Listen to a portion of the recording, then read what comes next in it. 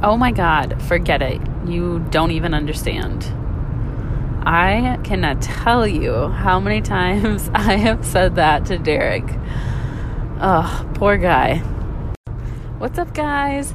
My name is Jacqueline, and I am your host. I am a full-time mental health therapist and founder of Team Therapeutic Fitness.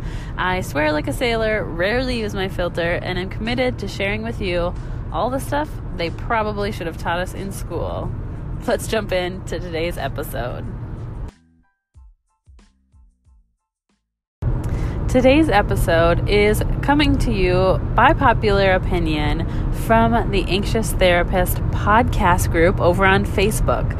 If you aren't in there yet, definitely jump on in. A ton of my freebies are in that group, and you'll be the first to know when a new podcast launches. So some of the ladies in there were voting on topics they wanted to hear about. And today's episode is all about talking to your partner, your significant other, your loved ones about your mental health. Let's do this. So we've talked about it before. You guys know Derek does not have mental health. I mean, we all have mental health to some extent, but he doesn't even worry about shit that I feel like he should probably worry about. So when it comes to my anxiety, he really has no idea what I'm talking about. The idea of a panic attack or feeling just uncomfortable in your skin or irritable for no reason, he cannot relate. So the past 6 years have been quite the learning experience for us. But don't worry, guys. I did all the heavy lifting and am just bringing you my best stuff today so that you don't have to go through all of that with your loved ones. So I want to share with you how we have been able to improve our relationship surrounding my mental health and the person I become when my anxiety is out of control. So I want to start with an analogy. Have you ever been around a tiny human who was trying to learn how to tie their shoes for the first time, and they're struggling and they don't think that they can do it, and all they can say is, "This is too hard. This is so hard. How am I ever going to be able to do this? It's too hard." You would never look at them and be like, "No, it's not. It's not hard." Because you understand that for them, it is. And a huge part of getting along better with your loved ones when it comes to your mental health is helping them realize that they don't have to understand your mental health to validate it. So this little kid who's trying to tie their shoes, we would be like, "Yeah, buddy, it is really hard."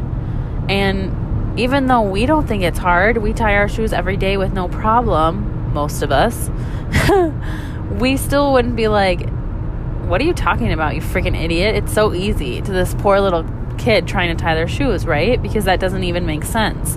We would validate them and be like, "Yeah, that is really hard, but I believe in you and you can do it." And that is the same way that we have to teach our partners to communicate with us, our family members, to understand that you might not know how I'm feeling, or you might think it's easy to deal with mental health, but for me, in this moment, it's not. And validation can go a really long way. The biggest thing to keep in mind with validation is that a lot of people have this misunderstanding of validation, thinking that it means to agree with someone. And that's not what it means at all. I do not agree that tying your shoes is hard. But I understand that for this little kid in this moment, it is really hard. It's the hardest thing he might do all day, right? Just like your mental health is really hard for you, and they don't have to understand it to be able to validate it. So having that really open conversation about "Look, I know you do not get what this feels like." And I sat Derek down and I told him, "I understand. You don't worry. You don't overthink. You don't have panic attacks. You'll never understand. I hope you never have to learn what that feels like. But I do expect that when that's happening for me, you pull out your empathy card and have a little I don't even know, like, it's I'm not understanding, a little ability to validate that and recognize that it's hard for me, because it's not about dealing with the anxiety or fixing it in that moment. And that is where so many of our family members, our loved ones, our partners go right to, well, what can I do to help? And sometimes it's just being there in that moment with us, right? And it's like, you can't do anything to help. Like, you can't take it away. But mental health makes society uncomfortable because there's not a fix-it easy solution. It's not, oh shit, I just slipped and cut myself in the kitchen while I was chopping up these onions and now my thumb's bleeding. And then he's like, oh, let me go get you a Band-Aid, right? That's an easy solution. It's me sitting there having a panic attack, and there is no easy solution. There's no fix-it. There's no Band-Aid that they can bring us. So the other piece that goes with teaching our loved ones how to validate our feelings, letting them know it's okay that you don't understand, but I do appreciate and value your validation, is advocating for ourselves. I don't know about you, but I have trouble asking for help on a good day, let alone when I'm in full-blown panic mode. So whether it might be anxiety, depression, something else entirely, asking for help might not be your strong suit, right? And unfortunately, that's something that we have to do in order to help our loved ones help us. So a lot of times, issues with Derek and I would come up when he wanted to help and I got mad at him for it because I didn't even know what I needed in that moment.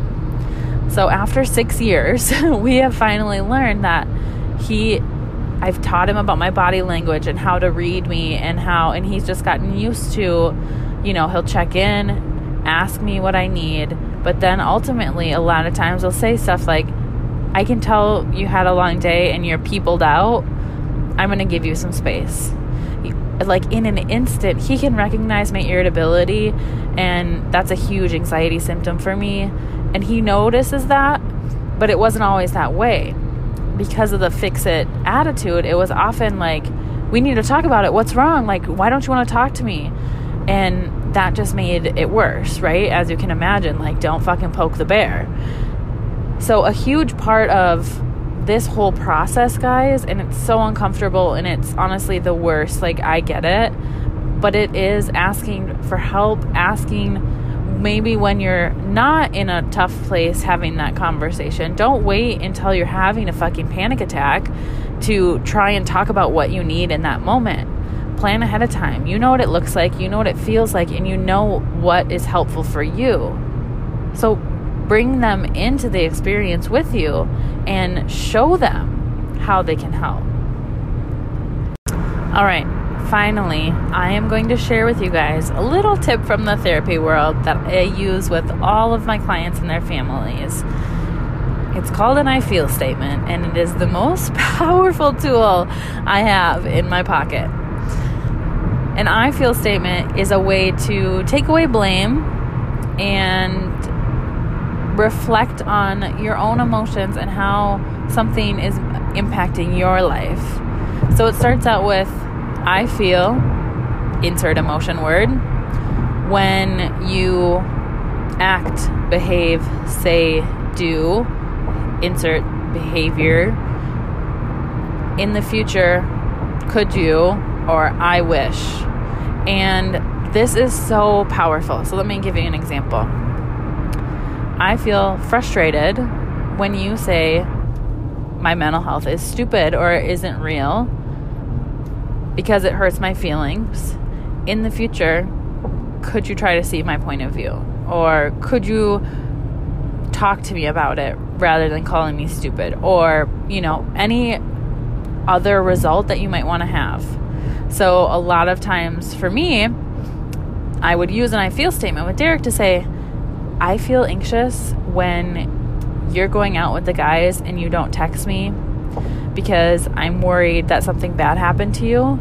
In the future, could you just text me every few hours so that I know you're okay? See how that's so different from, you motherfucker, another night out with your friends and you didn't text me. I can't handle this. You know what this does to my mental health. And you. That's so blaming. And you know they're going to get on the defensive right away. But by owning it and saying, I feel really anxious and worried when you don't text me, and taking that approach, it instantly keeps their guard down because they don't feel attacked. Above all, guys, I hope that you will have patience as you teach your loved ones how to validate your emotions, as you gain confidence in advocating for yourself, and as you begin practicing these I feel statements in your everyday life. I am so passionate about this topic because it's something that we had to work really hard for. So don't expect it to come easy. It will take time and a lot of effort, but know that your relationship is worth it. I hope you found this episode helpful and that you will not just hear the words I'm saying, but actually practice them. Put it into application in your life and see what can happen. I am so pumped. The Anxious Therapist is blowing up. I am so grateful for you guys. I love the impact that we are having on the mental health world. So keep sharing, keep tagging me at The Anxious Therapist in your Instagram stories as you're listening. Pass it on to a friend. Be sure to subscribe, leave a review. I love and appreciate all of you, and I'm so happy that we get to spend this time together. I can't wait to see you in our next episode.